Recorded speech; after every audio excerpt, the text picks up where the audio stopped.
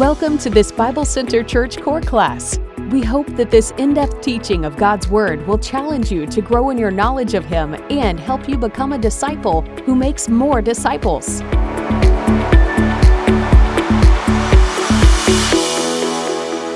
Welcome to our core classes. This is a set of 6 classes on the Holy Spirit. And as we go through this, it might help you to have the notes with you.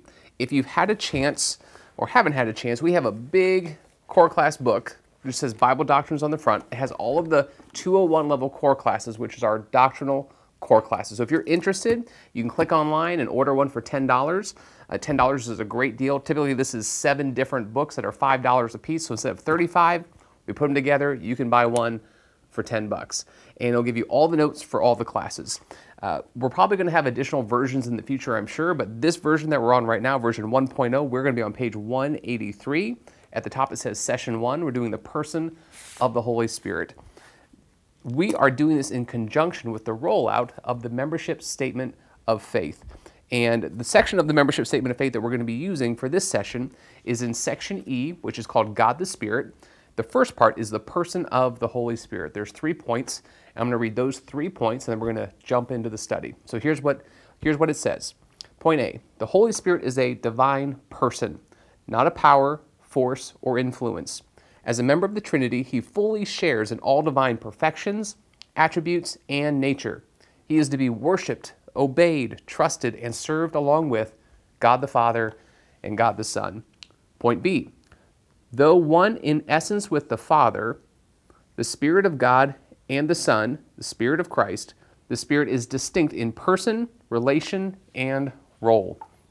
C, the Spirit proceeds from both the Father and the Son. So those 3 points are basically exactly what we're going to be covering today. So if you would, join me in the notes. We're on Session 1, the person of the Holy Spirit. To start with, God is triune. And if you went through our Trinity section, you would have heard about this, but I want to briefly touch on it again. And there's some good passages here for us to remember. There are 3 persons in the Godhead, or in the Trinity: the Father, the Son, and the Holy Spirit. And these 3 are one, the same in substance, equal in power, and in glory. There's several verses in Scripture where you just see the 3 mentioned together, playing different roles but on the same level. So we see them distinct in role, same in person. 2 Corinthians chapter 13, verse 14 is an example of that. It says, the grace of the Lord Jesus Christ and the love of the Father and the fellowship of the Holy Spirit be with you all. It's like his concluding statement. It's like his goodbye statement to the Corinthians. And you see the Son, the Father, and the Spirit just all linked together, just being named. 1, 2, 3, all at the same level, playing different roles in the church.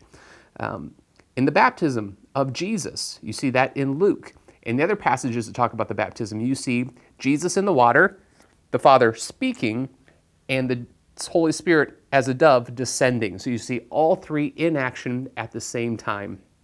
1 Peter chapter 1, verse 2. I'll actually read that verse from the text. It says, according to the foreknowledge of God the Father, by the sanctifying work of the Spirit, to obey Jesus Christ and be sprinkled with his blood, may grace and peace be yours in the fullest measure. So again, you see the Father, the Son, and the Spirit all mentioned right there together. Even in the Great Commission, when Jesus is talking to us about making disciples, one of the ways that we make disciples is by baptizing everyone in the name of the Father, the Son, and the Holy Spirit. So in the name of is almost like an equation, like the 3 things mentioned afterwards, the 3 people mentioned afterwards are on the same level: Father, Son, and Holy Spirit. So we just see over and over again that they are 3 in 1. So a question that I think comes to my mind, probably lots of people's minds, is what did it look like for God to exist in a triune way throughout all of eternity? Well, one, I think it looks like God living in community. You and I are made with a relational nature. Like a lot of who we are is based upon who we know and the families we came from. God is similar in that. In fact, I think that reflects God's actual nature. So he lived together in community. Here's some points under point A. The 3 persons of the Trinity are co-eternal, co-equal, coexistence, coexistent, and one in essence, yet distinct in person and office, dwelling in perfect, harmonious unity, being three in one. God lives in perfect community and in perfect fellowship. Grudem says it this way: the fact that God is three persons yet one God means that there is no loneliness or lack of personal fellowship on God's part before creation. God did not create out of loneliness. We would say God created out of a superabundance of love. There is so much love between the Father, the Son, and the Holy Spirit. Creation is a result of it, not some desire to add to it. Okay? So creation we see it as the overflow of God's love. God decided to create, not because he was lonely or needed something to play with. That's not why creation exists. Personal, relational, giving, receiving, and sharing glory and abounding in love. That's what the Trinity looks like, living in community together.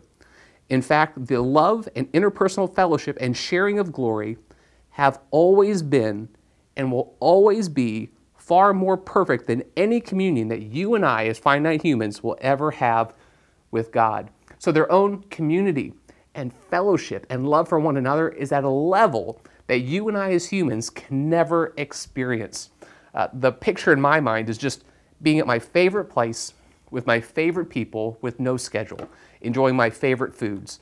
Just over time, you laugh more and more, and you're getting into each other's stories, and you're talking and you're sharing, and the night just goes on so fast, and you just want to savor every moment because you're enjoying the community so much. God's community is greater than that, and it's been that way forever. Nonstop, beautiful community. So God exists without need, God exists without lack, and God exists without any loneliness. God dwells in an abundance of joy, love, and happiness, and it's out of that abundance that God created what he made, created what he created, and made what he made. So what did God do throughout eternity? He lived in community. 1. 2, they lived out their functions and their roles. Each person of the Trinity is coexistent, co-eternal, co-equal, and co-infinite with the others. Genesis 1:26, you see God in a triune manner saying, "Let us make man in our own image, after our likeness." So God, in some way, we get a little picture there of them actually talking with one another about what they are about to do. The Trinity is inseparable in operation, as all three work together in harmony and common purpose, making their work ultimately indivisible. Okay, yet there seems to be some emphasis and some distinction. So who created the world? The Father did, the Son did, and the Spirit did. But at times, the Father is described as creator. Sometimes the Son is described as creator. And yet you see that even in the Psalms at times, and even in Genesis chapter 1, verse 2, the Holy Spirit was also involved with creation. So who created the world? God did. So he's inseparable to some extent in the terms of the fact that he made it happen, yet there seems to be some distinction in role within the Trinity. Again, we're talking about things that are a little beyond us, but biblically we see both things true. So Allison says this: they have different roles, relations, and responsibilities. Distinct by paternity, the Father, by generation, the Son, and by procession, the Spirit. And we'll talk about what those words mean soon. Here's a good quote by a guy named Bray. It says this: God the Father is the person who ordains, establishes, judges, and appoints. He is also the person to whom worship is chiefly directed. The Son, Jesus Christ, appears as the Redeemer, the sacrificial victim and mediator. He is the guarantor of our salvation and the person whose likeness we are being molded. The Holy Spirit is the sanctifier, the first fruits of the inheritance of the glory that is to come. He dwells in the heart by faith, although not to the exclusion of Christ, and is responsible both for giving us access to the Father and for producing in us the image of Christ. So, who saved us? God did. But each person of the Trinity has some distinct role and emphasis within our salvation. 2 Corinthians chapter 3, verses 16 through 18 says this: But whenever anyone turns to the Lord, the veil is taken away. Now the Lord is the Spirit, and where the Spirit of the Lord is, there is freedom. And we all, who with unveiled faces contemplate the Lord's glory, are being transformed into his image with ever-increasing glory, which comes from the Lord, who is the Spirit. So there's no question. The Spirit is God. He's one of the persons in the Trinity. Next section, it just says the Spirit is God. So we said God is triune. We connected the Spirit to that. Here, just some specific verses that talk about the Spirit being God. So in Matthew 3, verses 16 and 17, we see again the Father, the Son, and the Holy Spirit present in the Son's baptism, all of them working together. How could someone who is less than being God function at the level of God with the Father and the Son? It wouldn't work that way. So the Spirit is one of the persons of the Trinity because he works with them in conjunction with the Father and the Son. As we mentioned before, in Matthew 28, we are to baptize in the name of the Father, the Son, and the Holy Spirit. All three names spoken on the same level of authority. 1 Peter 1:2, the verse that I read a little earlier, the Father elects, the Spirit sanctifies, and it's Christ who cleanses. All three are participating in the salvation and the transformation of those who believe. So here's an interesting thing. And the early church took a couple hundred years to work through what this meant. So we're going to try to handle it in about 3 or 4 minutes. Let's see how we do. The Holy Spirit is sent, or another way of saying it is the Holy Spirit proceeds from the Father and the Son. As far as we can understand, each person of the Trinity had the same roles and relationships throughout eternity. In other words, the Father has always been the Father, the Son has always been the Son, and the Spirit has always functioned as the Spirit. So there's some distinction. That another way of saying it is the Father is eternally parental. The Son is eternally generated or begotten of the Father, though not created or dependent for him for deity. And the Holy Spirit eternally proceeds, or is eternally sent from both the Father and the Spirit. Where do we get that? So if we go to John chapter 14, let's look at that passage together. Verse 26, it says this. Jesus is speaking. He says, "But the Helper, the Holy Spirit, whom the Father will send in my name, will teach you all things." Whom the Father will send in my name. So the Spirit has not yet come on the Christians. We see that happen in Acts chapter 1. But here, he says the Father is the one who's going to send the Spirit, or the Spirit proceeds from the Father. Okay, well, that seems pretty simple.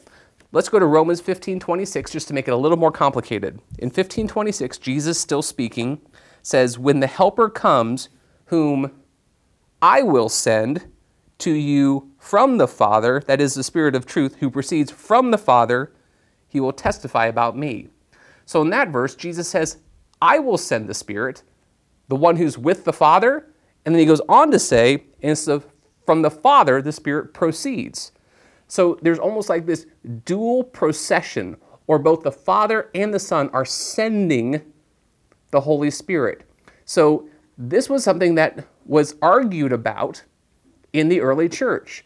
Who sends the Spirit? Is it the Father or the Son? They first agreed it was the Father, and then they had to deal with chapter 15, verse 26, where it seems like the Son also sends the Spirit. So it's the doctrine of double procession, okay?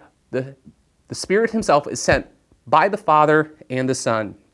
So the Nicene Creed, the Athanasian Creed, the Articles of the English Church, the Westminster Confession, all of these state and describe this procession of the Holy Spirit. Next point is really interesting. The word proceedeth, or sent, is in the present tense in the original.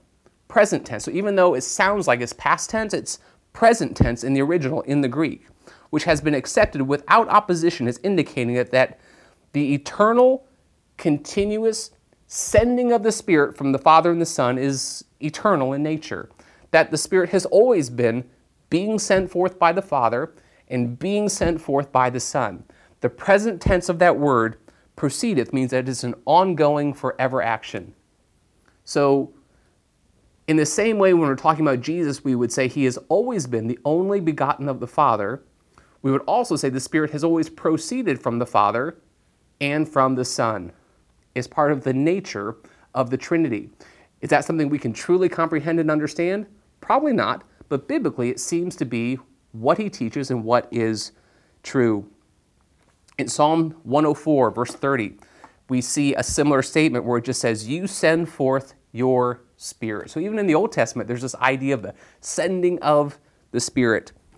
Two quotes from Walvoord. One says, among the several conclusions which form a part of the doctrine of procession is the fact that the procession of the Spirit is eternal. It's always been that way. As Christ became an obedient Son in doing the Father's will, so the Holy Spirit in procession became obedient to the Father and the Son. Okay, so the Son's obedient to the Father, and then we see the Spirit being obedient to the Father and the Son as he's being sent by both. So we see that the Spirit is God. Now, in our membership statement of faith, there's a spot there where it talks about him being a divine person. And I didn't spend time on that in the notes, so find a little white space in your notes. And I'm going to give you another point that you won't find in your notes. The Holy Spirit is God, and he's also a divine person. What I mean by that is he has some attributes of personhood, just like we see in the Father and the Son. Here are some verses and some examples. In Isaiah, I'll read these slow enough for you to write them down. Isaiah 63, verse 10, and Ephesians chapter 4, verse 30, talks about the Holy Spirit grieving. He grieves. Isaiah 63:10 and Ephesians 4:30. Another verse, Romans 15, verse 30, says that the Holy Spirit loves. So he grieves and he loves. In Acts chapter 8, verse 29, and this is one of a bunch of verses, I'll just give you that one. Acts 8:29 says that the Holy Spirit speaks.